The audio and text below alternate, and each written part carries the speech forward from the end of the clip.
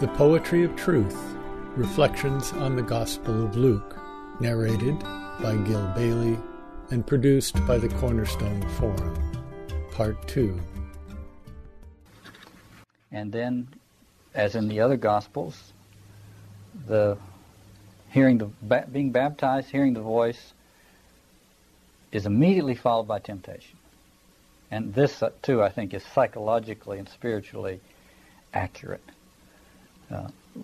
The profound call is followed by the profound question: what does it mean? How is one to live out this call? And Jesus goes to the desert and is tempted by all the traditional ways of living out this call. And so the devil tempts him. He's taken to the desert by the Spirit. This is the gospel of the Holy Spirit. Luke is the gospel of the Holy Spirit. Everything depends on being filled with the Spirit. As a matter of fact, the chapter 4 begins with Jesus, full of the Holy Spirit, returned from the Jordan and was led by the Spirit into the wilderness.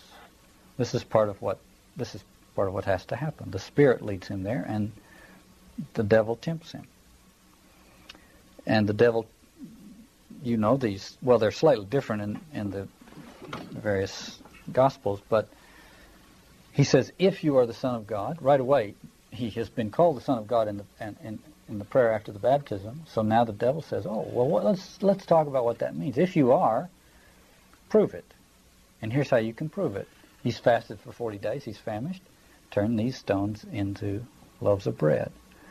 And Jesus, and the second one is, would you like to have all the power? Satan, or the devil says, I will give, he said he showed him all the kingdoms. And he says, I'll give you all this power, all this authority and glory, if you worship me. And there's nothing that contradicts his claim. The gospel doesn't say he was bluffing, he can't really do it. It doesn't say that at all. It assumes that it's true. It assumes that he does in fact have all of these kingdoms are in fact satanic kingdoms. In Luke's gospel, it's just called the devil all the way through, the diabolos, the sower of discord. In Matthew's gospel, at the very end, he's called Satan. Satan means the accuser, and what I try to argue in the book is that in fact Satan is the power behind all kingdoms, because all kingdoms are based on scapegoating processes that bring social solidarity into being in the first instance, so that we still do generate our social solidarity at the expense of our enemies and victims. And so in that sense, Satan is the mastermind behind the kingdoms of this world. And so his claim is absolutely legitimate.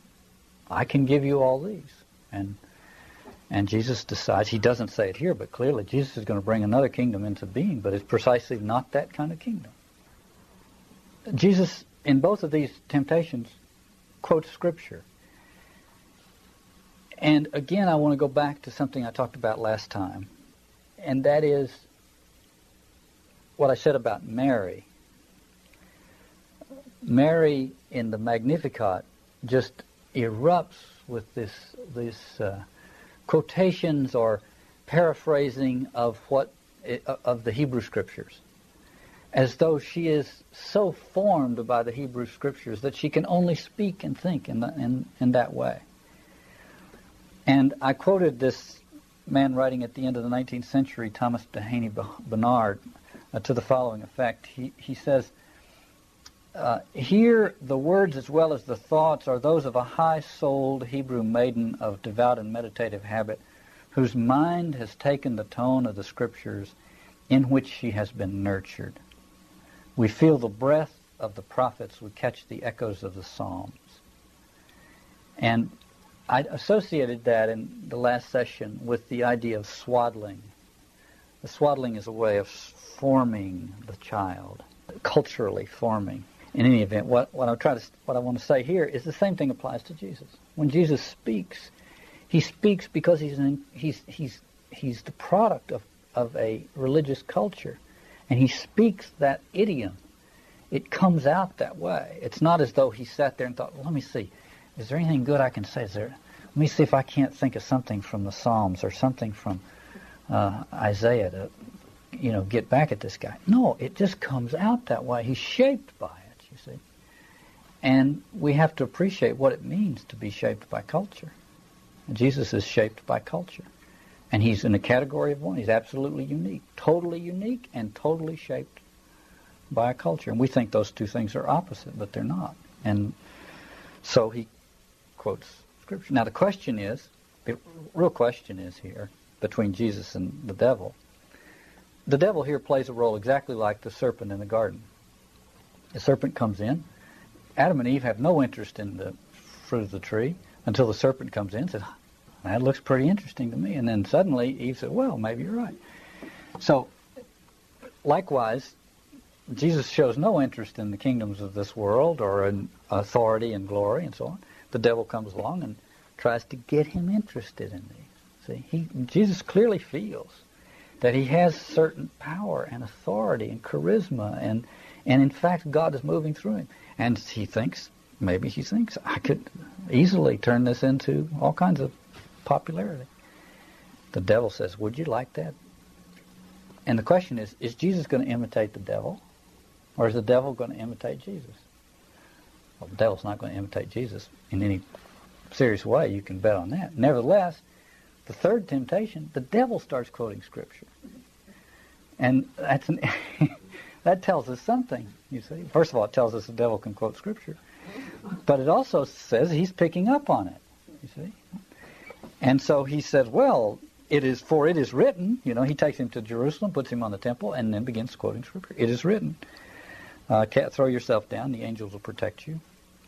And Jesus says, it is also written, do not put the Lord your God to the test. Well, we know about that. But the point there is that Jesus is human.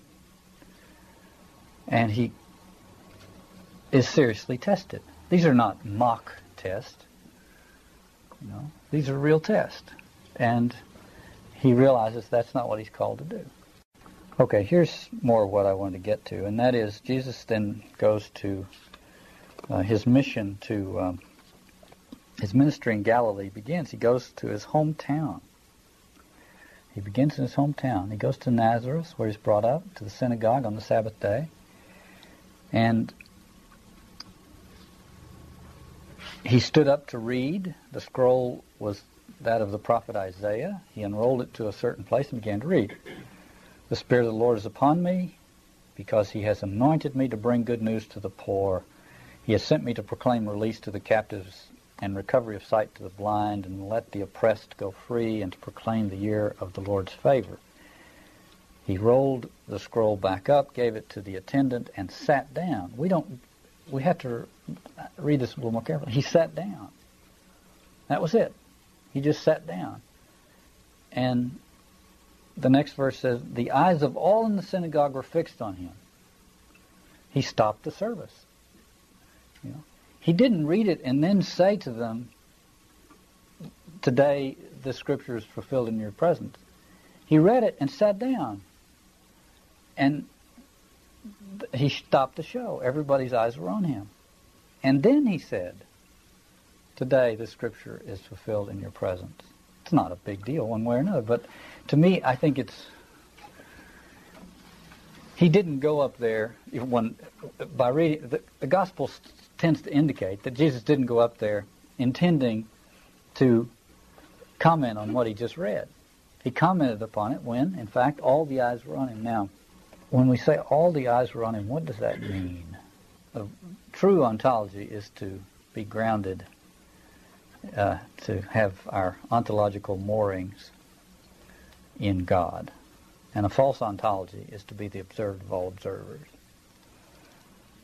To have all eyes fixed on, or to have enough eyes fixed on oneself that one can feel that one's actually real after all. To have enough people regard one as real, to therefore take their word for it or something like that. So, in a way, this is another temptation. All eyes are fixed on him. And so he said, this scripture is fulfilled in your hearing. And they were amazed, and then they started to say, well, isn't this Joseph's son, and haven't we seen him around? And Jesus says to them, no prophet is accepted in his own town, his own home. And the question is, why is that true? Well, we could say it's true at a sort of obvious level because, well, they knew him when he was a kid. He was in Boy Scouts with one of theirs or something like that. He was in the Little League or whatever. I mean, there's that level at which it's true. But I think it's true at a deeper level because a prophet is precisely the one who's not accepted. Not just because he has an unacceptable message, but because his prophetic vocation is all tied up with his rejection by his community. His prophetic vocation begins with some kind of social rejection. So that a prophet is rejected by those whose acceptance would have made his prophetic vocation unnecessary and eliminated the experience of social opprobrium, which endows him with what my friend Andrew McKenna calls the victim's epistemological privilege. And epistemological privilege is simply the ability to know things that other people can't know. And McKenna argues that the victim is precisely the one who does know, who can see things that other people cannot see. And the prophet is the one who's able to see that and able to speak that. And in order for him to have the victim's epistemological privilege, he has to be one. To some extent, he has to suffer social opprobrium. We tend to think that the prophet is rejected because people don't like his message, which is, of course, true. But it's also true that he has a message because he's been rejected.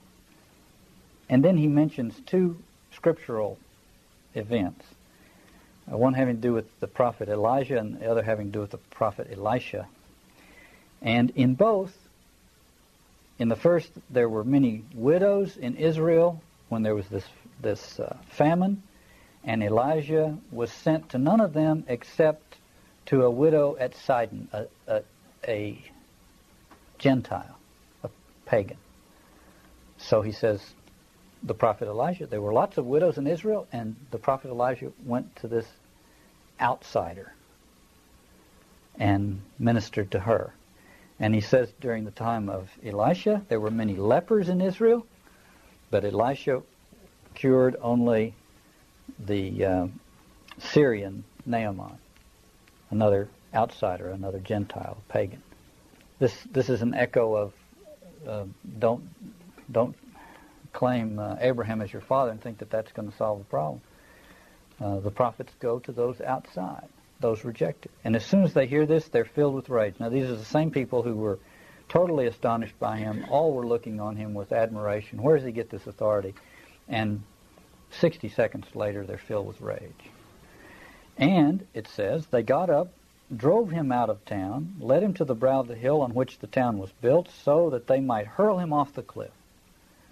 But he passed through their midst and went on his way. Now, so if you put this with what he hears at the baptism, he hears at the baptism, you're my son in whom I am well pleased. And his people, at first fascinated by him, turn on him and want to throw him off the cliff. And so it's those two things, the experience of some kind of social castigation and the experience of being the favored one, the chosen one, the called one of God. The next, then you have just a series of little stories about Jesus working and preaching, ministering to people, and so on. And I want to pause on a couple of them and sort of just mention the others in passing. First thing he does, he goes to Capernaum, city of Galilee, is teaching on the Sabbath. Everybody's astounded by his authority. In the synagogue is a man who had a spirit of an unclean demon. And the man cries out, "Let us alone." This is the words of the demons inside him. "Let us alone. and so on. And he drives out this demon, and everybody is astonished. Now, there are lots of stories like this in the New Testament. Jesus and others even driving out demons, dispelling demons, exorcising demons. And we tend to think of this as some kind of really hoary, ancient thing that doesn't have anything to do with us. But I think, in fact, as we unravel and explicate what René Girard has uncovered in terms of the mimetic or imitative structure of selfhood, we're going to discover, as one of Girard's most insightful students has already begun to uncover, this is Jean-Miguel Orgullon, that in all experiences of selfhood, there is an other or others in whom the self is substantiated. So when Paul says, "I live now, not I, but Christ lives in me," everybody could say, "I live now, not I, but blank lives with me." You see, my father, a whole slew of people, Michael Jackson, I don't know, whoever it is, somebody. You see, whoever the next person I see on the silver screen, something. But always we find there is always the other in us. Cases of possession would be simply cases in which that other has become problematic, and one is trying to get rid of it. It's become a kind of enslavement, and one wants to cast off this other. I think every non-organic psychological distress has to do with the other with whom I'm somehow psychologically and emotionally entangled and don't want to be entangled in that way, or want to have a different kind of rapport, and so on. And I thought of this passage in Jean-Paul Sartre's Being and Nothingness. I'll read it to you. It's not totally apropos, but it helps kind of maybe spell this out a little bit. Here's what he writes there. The occasion which arouses hate is simply an act by the other which puts me in a state of being subject to his freedom. This act is in itself humiliating. It is humiliating as the concrete revelation of my objectness in the fact of the other's freedom. The revelation leaves in me the feeling that there is something to be destroyed if I am to be free myself, end quote. Now, this simply means that to be subject, that one discovers that one is subject to the other is having an inordinate influence, and I want to get rid of it. Sartre's book is about ontology. Being and Nothingness is about ontology. And he's talking about a world with no transcendent other. And a world in which there's no transcendent other will have an other. It'll just be another that pretty soon will be shown to have feet of clay. Possession is simply a psychological distress caused by an unwanted other that one is trying to get rid of. And so I think we need to try to think in terms of how does that relate to our world rather than just ignore it because we think it has only to do with the ancient world. Okay, so then Jesus goes about healing and curing and so on. And then he calls his first disciples. There's a little thing here I might mention, and that is, I think there's a reference here to the two churches, so to speak, in the first century, the Jewish Christian church and the Gentile Christian church. Because Jesus goes to the lake of Gennesaret and a crowd gathers, and there are two boats there. And he gets into the one of them belonging to Simon, and Peter and James would have represented the Jewish Christian world. And Paul, of course, would have represented the Gentile Christian world. And he taught from this one boat. And then he told Simon Peter to go out and put his nets out. And he said, well, we've been out all night. I haven't caught anything. And Jesus said, never mind, go out and do that. So they go out and they catch so many fish that they signal their partners in the other boat to come and help them. I think that's a reference to the Gentile Christian mission. There's so many of them, particularly the way it ends. At the end, Jesus says, now you will be fishers of men. You see, now you will catch people.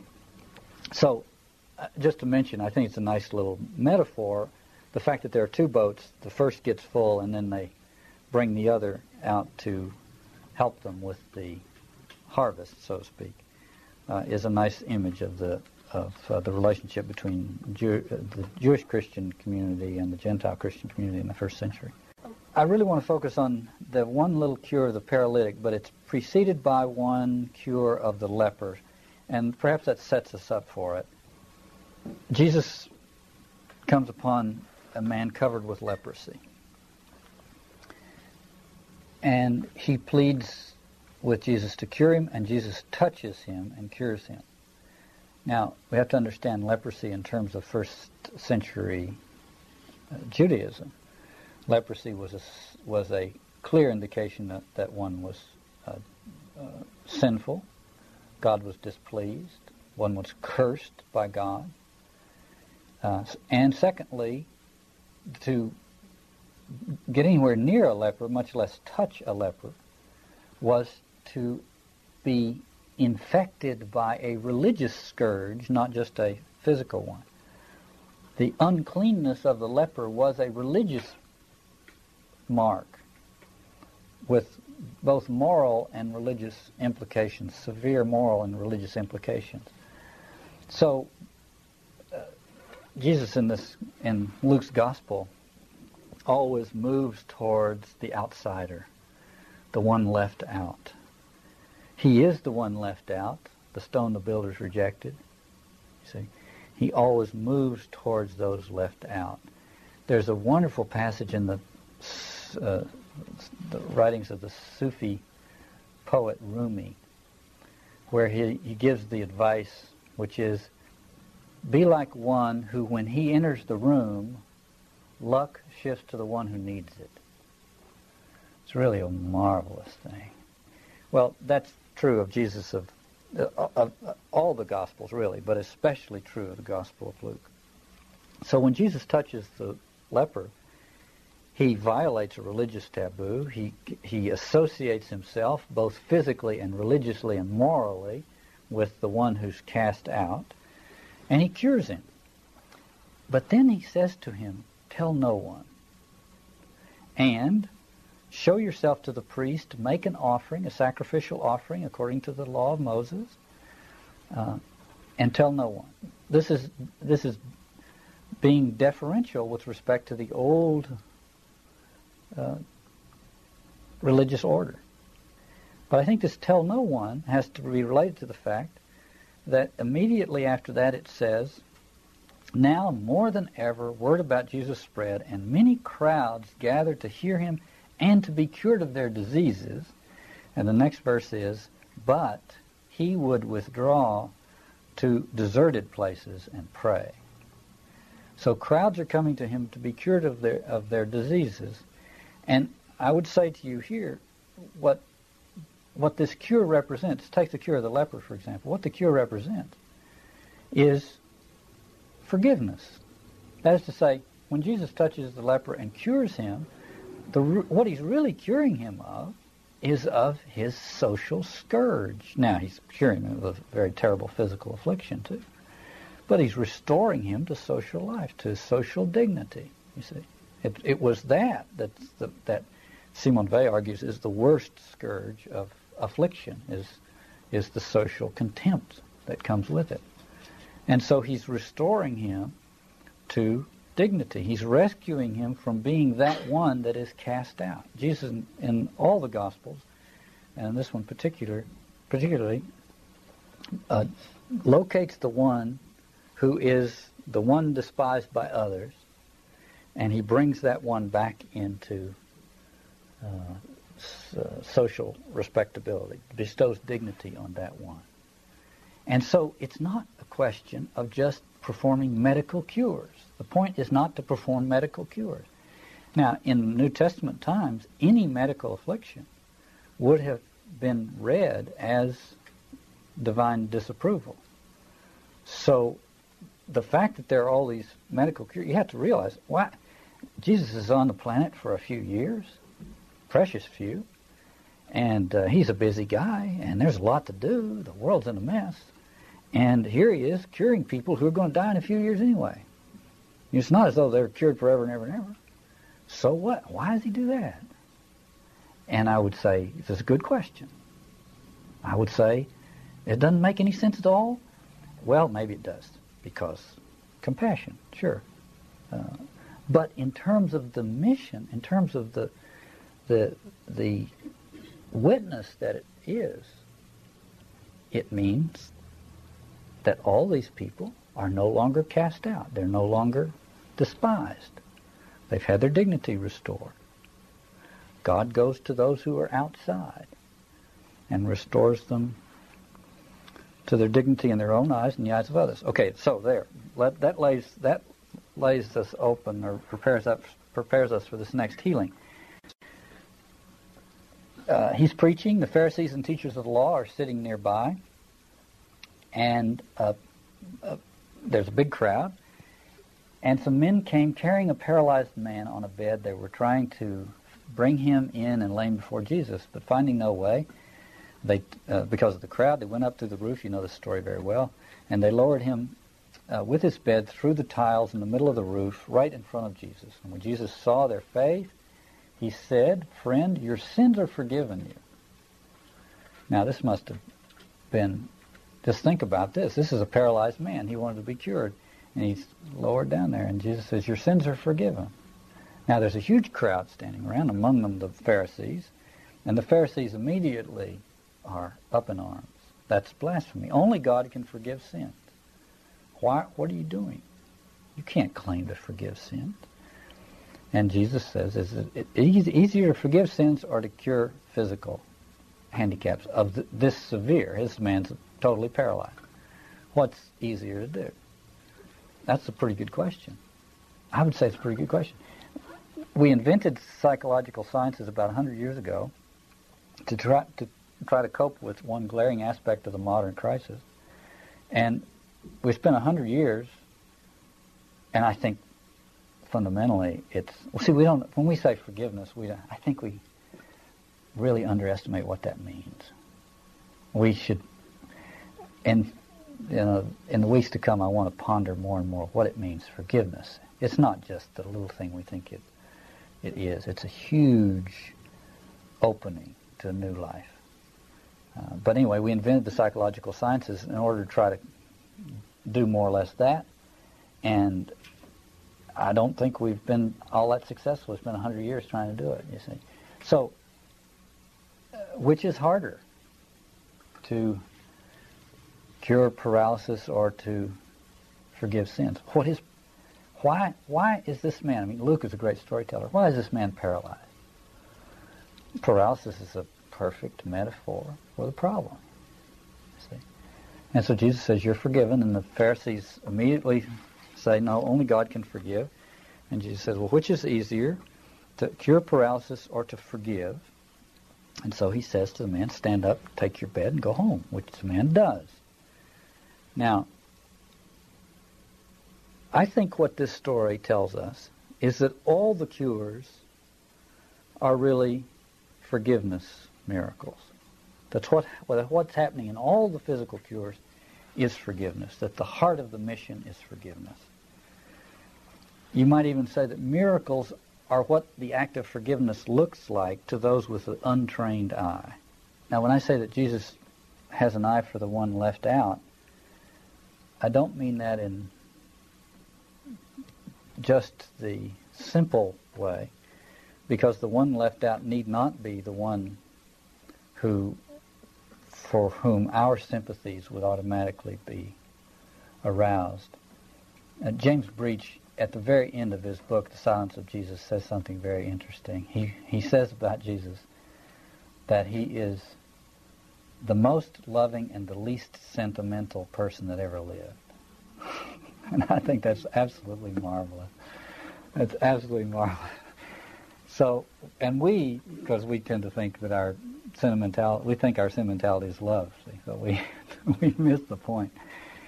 So here, the next little thing that comes to mind, because in the next little thing, Jesus sees the tax collector. Now, the tax collector, these are people who collaborate with the oppressors, and they make a bundle doing it. See, so they're opportunists, they're religiously suspect, they're regarded as sinners by the righteous and the Pharisees and the scribes and so on, and so they're despised. But they're fat cats; they're rolling in dough because they're making they're doing well on this. They're getting their cut. See, so they're despised. They're morally questionable, to say the least. But the point is not, so we shouldn't think of the outcast as always, the poor widow and so on. Certainly she is. But here's the tax collector. We're all paralytics. I think that's the message of the gospel. We're all paralytics. And we're paralyzed by that which can be forgiven, so to speak. You see, forgiveness is the cure for paralysis. We're all paralytics. And we want to be free. This is why I think we need to probe more deeply what the word forgiveness in the New Testament means. It means freedom. And it means the end of paralysis. So later on, the Pharisees and scribes confront Jesus with the fact that he's eating and drinking, whereas the disciples of John prayed and fasted. And this has to do with the careful observance of the Jewish dietary laws. And Jesus seems to take those laws and the others in stride, you might say. That is to say, he doesn't flagrantly violate them, but he's not as scrupulous about them as some who would have preferred. But he's bringing something new into the world, the message about the kingdom, which we'll talk about later. But he provides two parables for them, two little parables. Now, these are really proverbial sayings that were probably around before the time of Jesus. And whether he used them or not, we don't know for sure. But Luke uses them, and Luke has an eye for the significance of things. So here they are. The first is, no one tears a piece from a new cloak and sews it on an old cloak. Otherwise, the new one will be torn, and the piece from the new will not match the old. What's being explored here, of course, is the relationship between what's new, namely the gospel and what Jesus represents, and what's old, namely the Jewish tradition up to that point. And it's a complicated relationship. It's not one that can be simply dealt with. Christianity is not an extension of Judaism. On the other hand, it is not something separate from it, altogether separate from it either. So he has that little parable, which is, if you take a piece of it, what the temptation perhaps to some is to take a piece of it and simply patch up the old with it. And this little parable says you can't do that. That will destroy what's new. And what comes out in Matthew's version of this parable more than it does here is that piece from the new is unshrunken. In Matthew's version of this is unshrunken cloth. So when you use it to patch the old, it shrinks and tears away and does more damage to the old than the original tear or whatever needed mending in the old did. So it actually harms the old. And the same thing is echoed in the next little parable, which goes as follows. No one puts new wine into old wineskins. Otherwise, the new wine will burst the skins and be spilled, and the skins themselves will be destroyed. But new wine must be put into fresh wineskins. Now, this same situation. We have something new. And it is fermenting. It is filled with the Spirit. And if you put it into the old, it will burst the old.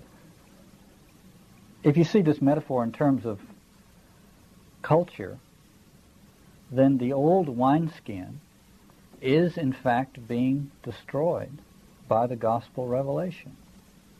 Perhaps the metaphor here of the danger of putting new wine into old wineskins takes us back to that quip from Mark Twain that I shared with you in our first session, where he says he's trying to get, he suggests that we call the Christian missionaries back from China because China doesn't need them and we do, because there are all these lynchings going on. Finally, there are even lynchings in Missouri happening, which alarmed him. And he said, bring the Christian missionaries back. And he said the Chinese are universally conceded to be an excellent people, and so on and so forth. He described them in very praiseworthy terms. And he says, besides, almost every convert runs the risk of catching our civilization. We ought to be careful of that. We ought to think twice, he says, about that before we encourage that risk. For, quoting Mark Twain, once civilized, China can never be uncivilized again. We have not been thinking of that. And I suggest that we substitute the word demythologized for civilized. Once a traditional culture is demythologized by the gospel revelation, which is what the gospel revelation does. I think fundamentally the two genres, so to speak, are myth and gospel, and I think gospel always deconstructs myth. So the new wine is demythologized. The new wine is the gospel. If you pour it into an old cultural form, it will burst it. You see, it will bring about a demythologization of that cultural structure. The gospel brings its forgiveness and the restoration of dignity precisely to those people who would be designated as the one to be expelled in the restoration of the cultural order. And that's why that's why in the presence of the gospel, no conventional culture can regenerate itself, because it will always regenerate itself at the expense of those that are designated as outsiders, outcasts, morally corrupt, beyond the pale, all of those marginal characters, which the gospel goes straight to in order to redeem, forgive, restore their dignity, etc. So if one of those victimization things happens, even if gospel people do it, which they do all the time, Christians do all this just as much as anybody else. What Christians do and what the gospel does, as you know, aren't always the same thing. So the Christians may be doing some of this just like everybody else. Meanwhile, the gospel is calling attention to the one that is paying the price for the new cultural order. And as soon as our attention is drawn to that one, that new cultural order ceases to be legitimate enough, morally legitimate enough to be long-standing as a source of order. So we live in a world that's constantly, the new wine is constantly causing the old wineskins to burst. Now, one of the things that I've found as I've been reading Luke and thinking about it is that, everybody knows Luke's a great storyteller. Luke's the literary genius of the New Testament. But what I've noticed is the obvious, which I didn't notice until this time through, which is that he tells stories with stories, which is to say his gospel is a florilegia. It's the use of it, which all gospels are in one way or another. But for Luke, I think the stylistic aspect of his gospel makes this much more obvious. He takes existing stories from Mark and from this document called Q, which was a collection of sayings and stories, and he assembles them slightly differently than the other evangelists do. He adds stories that nobody else has, and all these stories are a way of telling a much bigger story. So I've become fascinated with this sort of narrative ensemble that Luke is presenting, and of course he's presenting it for catechetical reasons. His arrangement is not historical. I mean, it probably is fairly close to how events such as these might have developed historically, but his arrangement basically is catechetical. So, I want to start off with a couple of the short little stories that begin chapter 6, and think about them, and think about what comes after them. So what precedes and what follows certain things help define that thing. So it's one of the ways in which we get closer to what the evangelist is trying to tell us. So the first two stories in chapter 6 are stories, both of which take place on the Sabbath, both of which involve the opposition of the Pharisees. In both stories, the Pharisees are squinting at Jesus because he's doing these things which objectively are either benign or very good things, healing people or whatever, eating in a certain way, but when done on the Sabbath in the way that he's doing them, then they create a problem. And I think we have to understand what follows from these two stories. So in the first, Jesus and his disciples were going through grain field, and his disciples plucked some heads of grain, rubbed them together in their hands, and ate them, which was a way of nourishing yourself if you're on the road. But the problem is that by the strict definition of the Sabbath laws, that was regarded as working. It was regarded as milling grain or something like that, which you were not allowed to do on the Sabbath. So the Pharisees object, and Jesus responds to their objection in a way that is classic in terms of relating to the tradition and transforming at the same time. A living tradition makes this possible.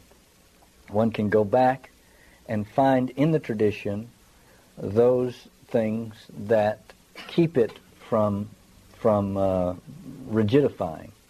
And so here they say that you shouldn't be doing this on the Sabbath, and Jesus goes back to a story in the Hebrew Scriptures, the story of David when he was out with his soldiers and they had no food, and they came upon the house of God, and there presented in the house of God is what's called the bread of presence or the showbread, and David went in and helped himself to it and gave it to his soldiers. So Jesus uses this as a way of explaining what he's doing.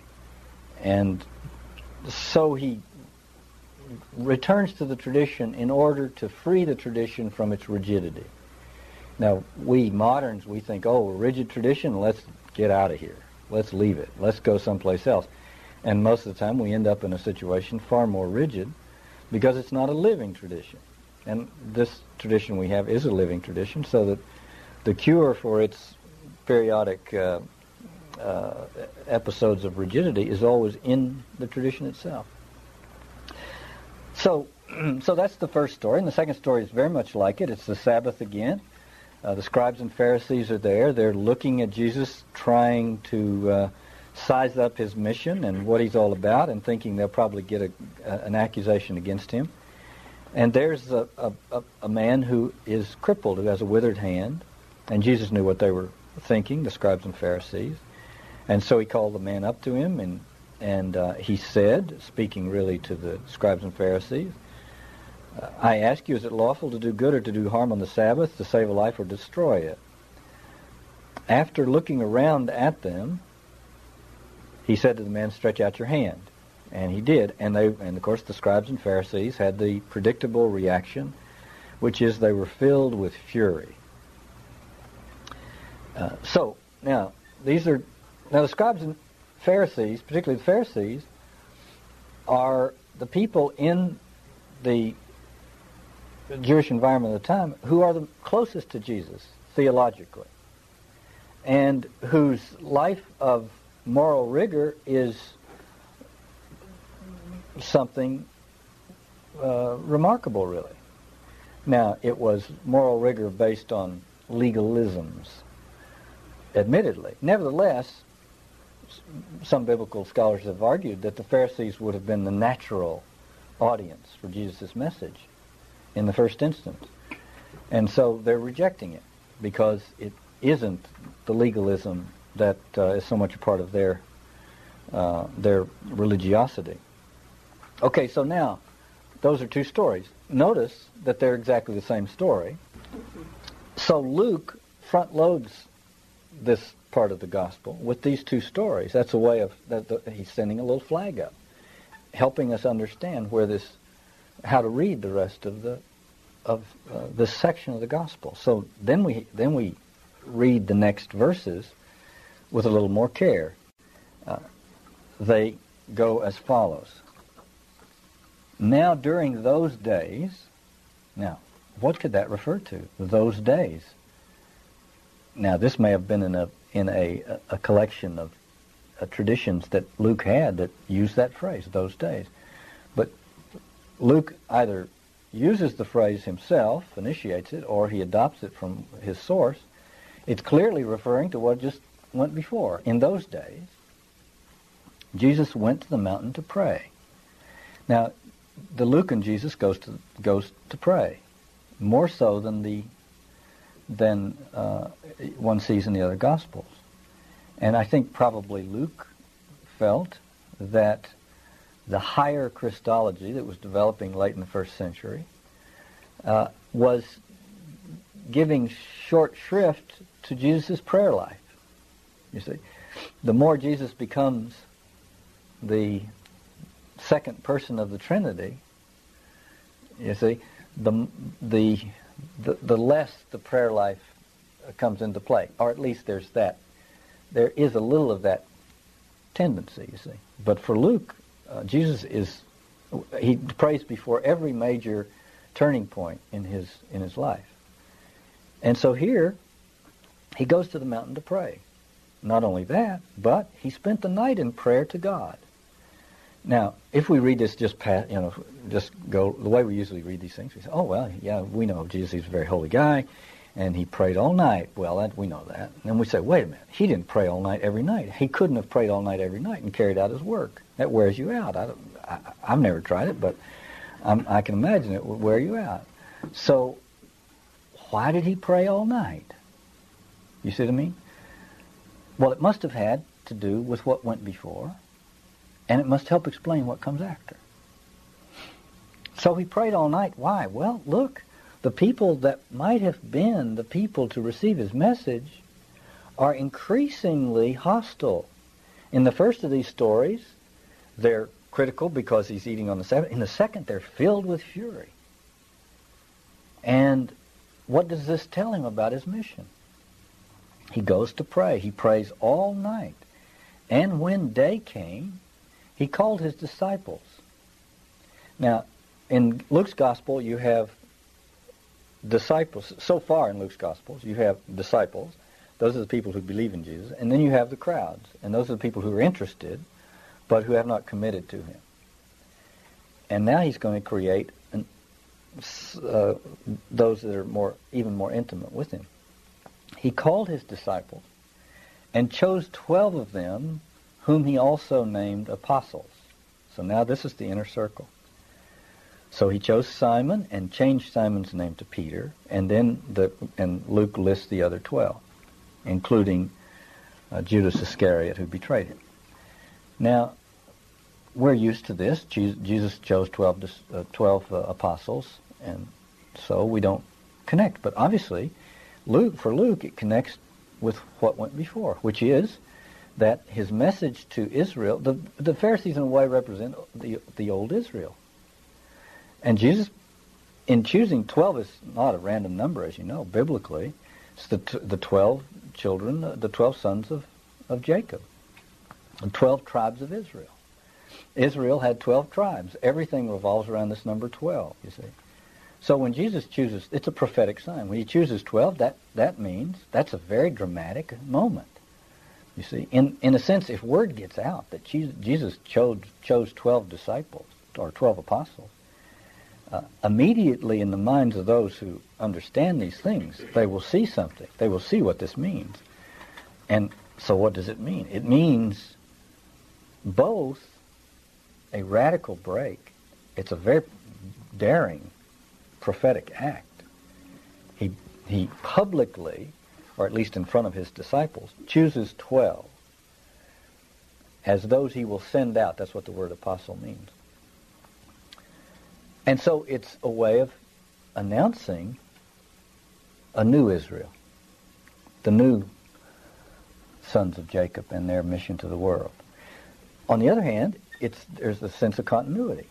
He didn't say, well, the heck with that, let's choose 17, or let's do something else. He in much the same way he did when he quoted this passage about David in the first story about the Sabbath, he goes back and he takes that tradition and begins to reinterpret it.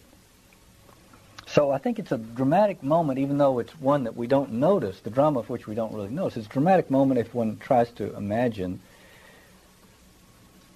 which is always a little risky, the subjectivity of Jesus. But when Luke, in a way, invites us to do that, he says he goes to the mountain to pray all night.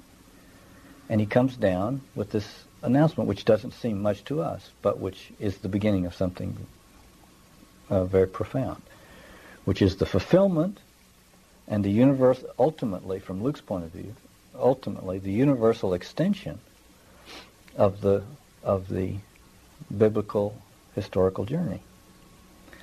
So, in a sense, it's a kind of a founding moment. It's the founding of the new Israel, which is the church. Now, the idea of the church as the new Israel didn't develop explicitly until the 2nd century. Nevertheless, it developed around this story and others like it. So then we come to right after that, Jesus goes to a level place, a plain, and he delivers the Lucan version of the Sermon on the Mount, which is a revelation about how the world really works and a presentation of the ethics that this new community will have to adopt. Ethics that are not arbitrary, ethics that have to do with the way the world really is. See what I mean? The ethics that exist have to do with the way the cultural structures are, but the ethics that Jesus is pronouncing are those that have to do with the way the world is. Now, it's interesting that in Matthew has a much more elaborate Sermon on the Mount, and Luke has a much briefer one. And Matthew's sermon is on the mountain, which is the place where you go to, Moses goes to meet God. It's the place where the temple is. It's the place of revelation. It's the transcendent place. But Luke goes down on the plain. It's the Sermon on the Plain. He's there among the people. Jesus talking to people about how to live in this world.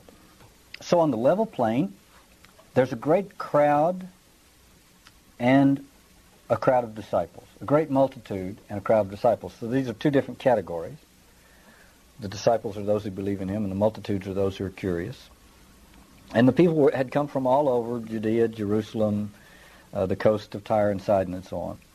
And so here, Jesus, now, you see, when Luke says there's the great multitudes plus the disciples, he's underscoring what he means in the verse that follows when he says, Jesus looked up at his disciples and said. Now, if he hadn't told us that there were both disciples and a multitude there, we would think nothing of this. But since he told us that, we have to register something here. He could be speaking to all of them, but he's not speaking to all of them. He's speaking to the disciples.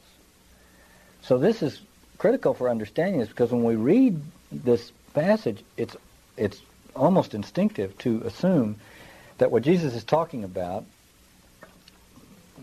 more or less, is Christians and non-Christians. How Christians behave and how non-Christians behave. But when he's directing it to the disciples, it's clear he's talking about the Christian community. Luke is talking about the Christian community. Luke's community has lots of rich people in it, lots of comfortable people in it, lots of well-fed people in it, and they have the problems associated with that, which is maybe not feeling the plight of their less fortunate brothers and sisters as keenly as they ought to, and so on. So Luke is addressing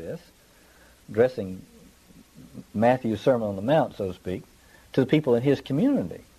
He's not saying this is the way the pagans live and this is the way we Christians are going to live, but he's saying this has to do with us, Christians.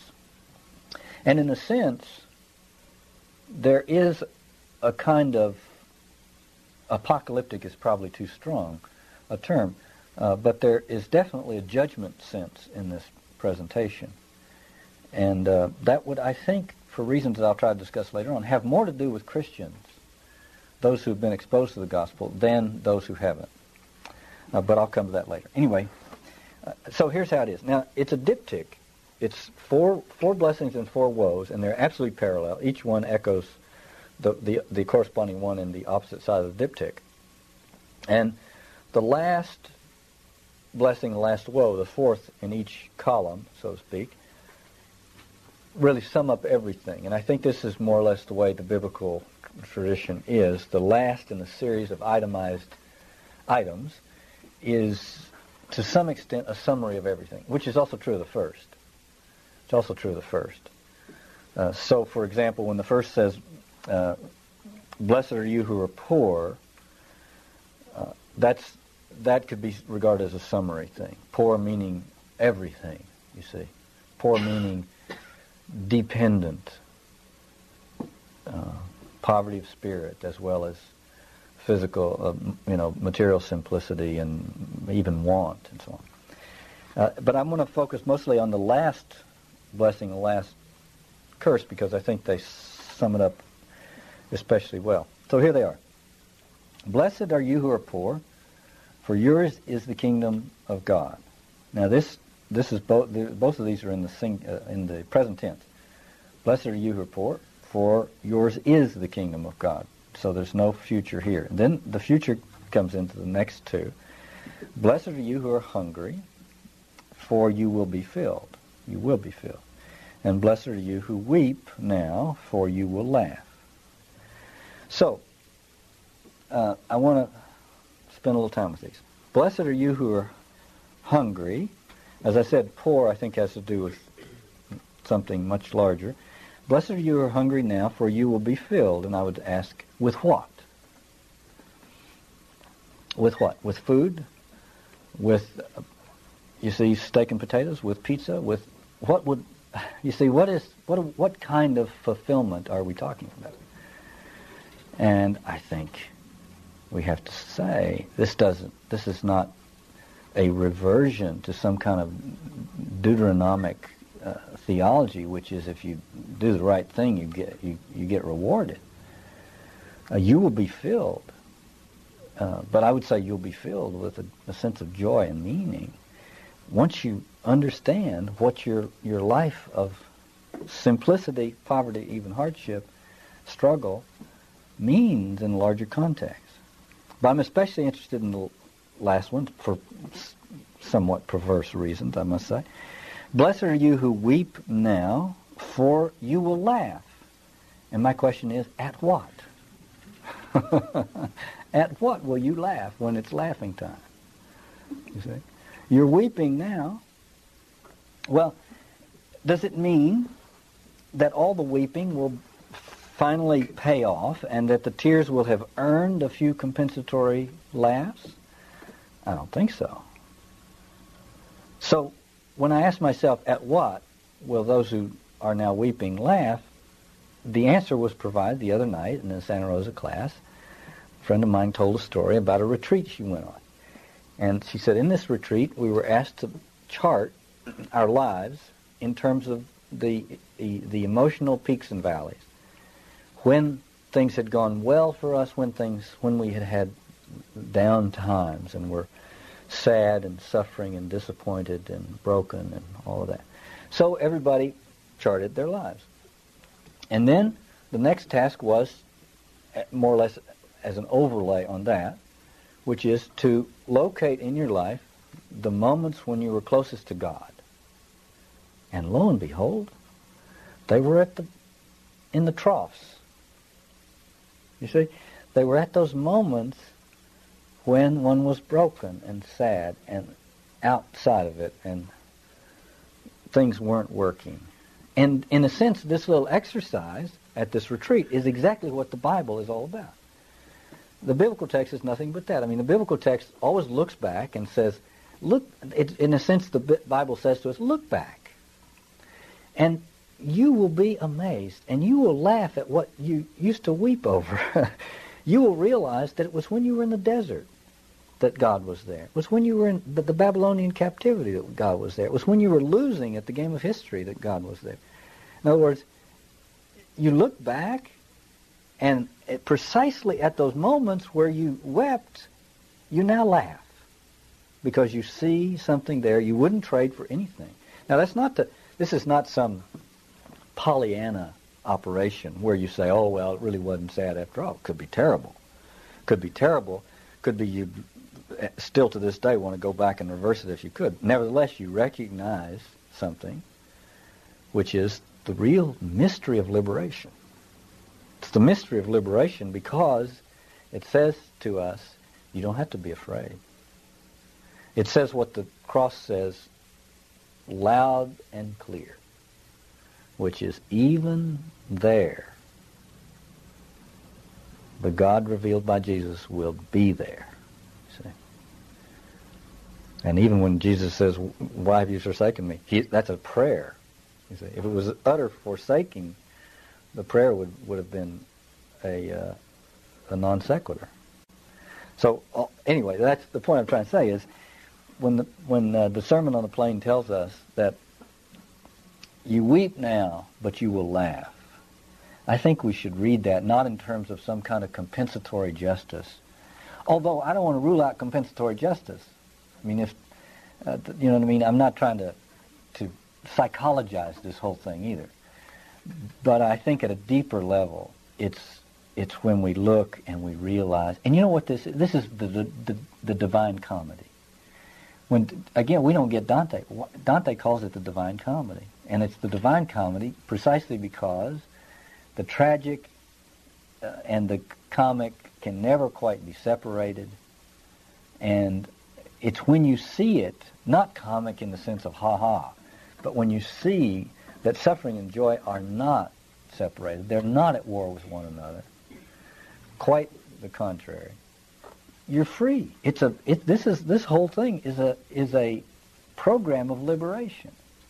You see, because if this is true, all those spooks we've been running from have no substance. You see what I mean? That doesn't mean that those again, it's not Pollyanna. It doesn't mean the sadness is not sadness and the suffering is not suffering. It certainly is. But so there you have it. Now, the other diptych. Now I'm skipping number 4, and going to the first 3 curses or woes, which are just exactly the same thing. And they go this way. But woe to you who are rich, for you have received your consolation. Woe to you who are full now. In other words, you look back, and what you're going to see is all those high points. And you're not going to have that same experience. People that look back and discover something about those low points. Woe to you, by the way, these curses blessings and curses do not apply. It's not like we divide the room up into those to whom the blessings apply and those to whom the curses apply.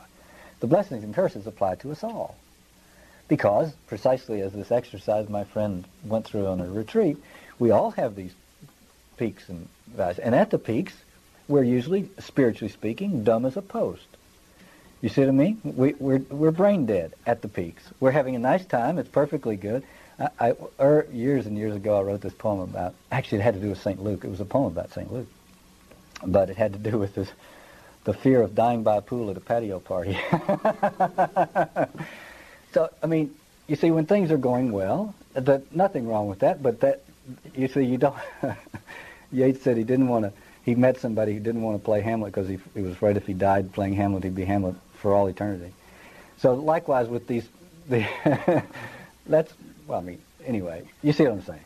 So the peaks and the troughs apply to us all. So that it's not as though, I can read this and say, well, good for me, the blessings apply to me, and the woes must apply to somebody else.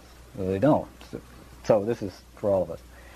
But woe to you who are rich, for you have received your consolation. Woe to you who are full now, for you will be hungry. You will, I would say, what was that? You will ache with longing that you did not experience more hunger in the past. You will long to have experienced more hunger than you did. And hunger, not just in the sense of bodily hunger. And finally, the third one, woe to you who are laughing now, for you will mourn and weep. And it says, at what? And again, I was reminded of this the other day, back when we were studying the four quartets. We made a good deal of this passage in Little Gidding, and it really is apropos here. Woe to you who are laughing now, for you will mourn and weep. And we have this passage in Little Gidding which goes as follows.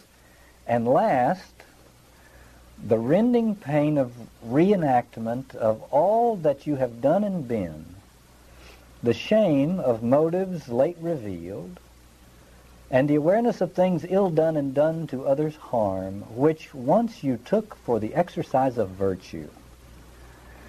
Then fool's approval stings and honor stains. And this, even this last verse in Eliot, fool's approval stings and honor stains, brings me to the last of the blessings and the last of the curses, which is, in each case, that it has to do with the social element in these things. And I think it sums up all this. Ultimately, poverty, hunger, mourning, sorrow, sadness, on one hand, and riches and laughing and having an abundance on the other, have tremendous social consequences.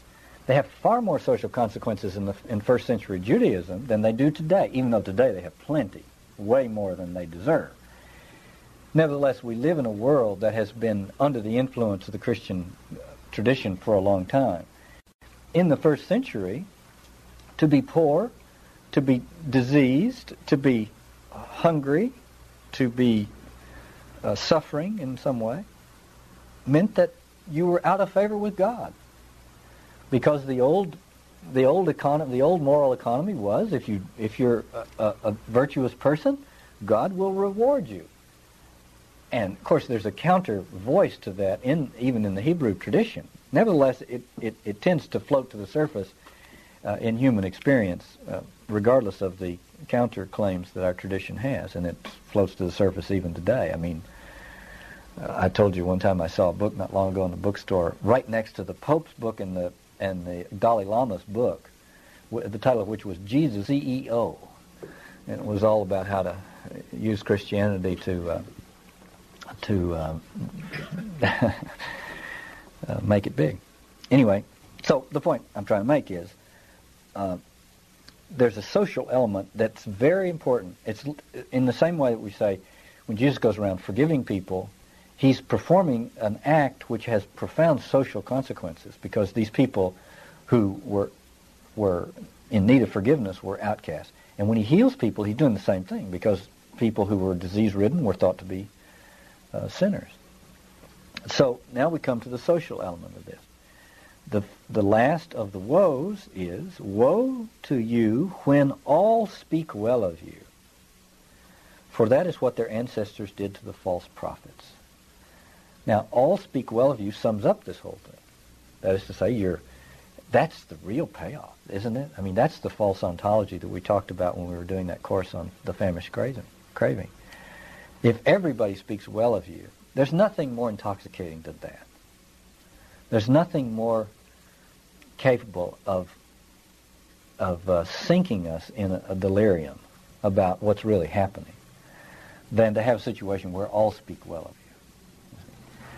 So it's the social approval, and it's at those moments of social approval. I was joking about what it's like on the peaks, where you're completely brain dead in terms of really being in touch with the living God, and that's because who needs God? I mean, everybody's approving. You know what I mean? Now, some people, we have to recognize the tremendous spiritual gifts of people who can be in the presence of that kind of acclaim and still have a prayerful life. But on the other hand, we have to say there is a tendency for us human beings to substitute the approval of the crowd, particularly if it's unanimous or functionally unanimous, for the grounding in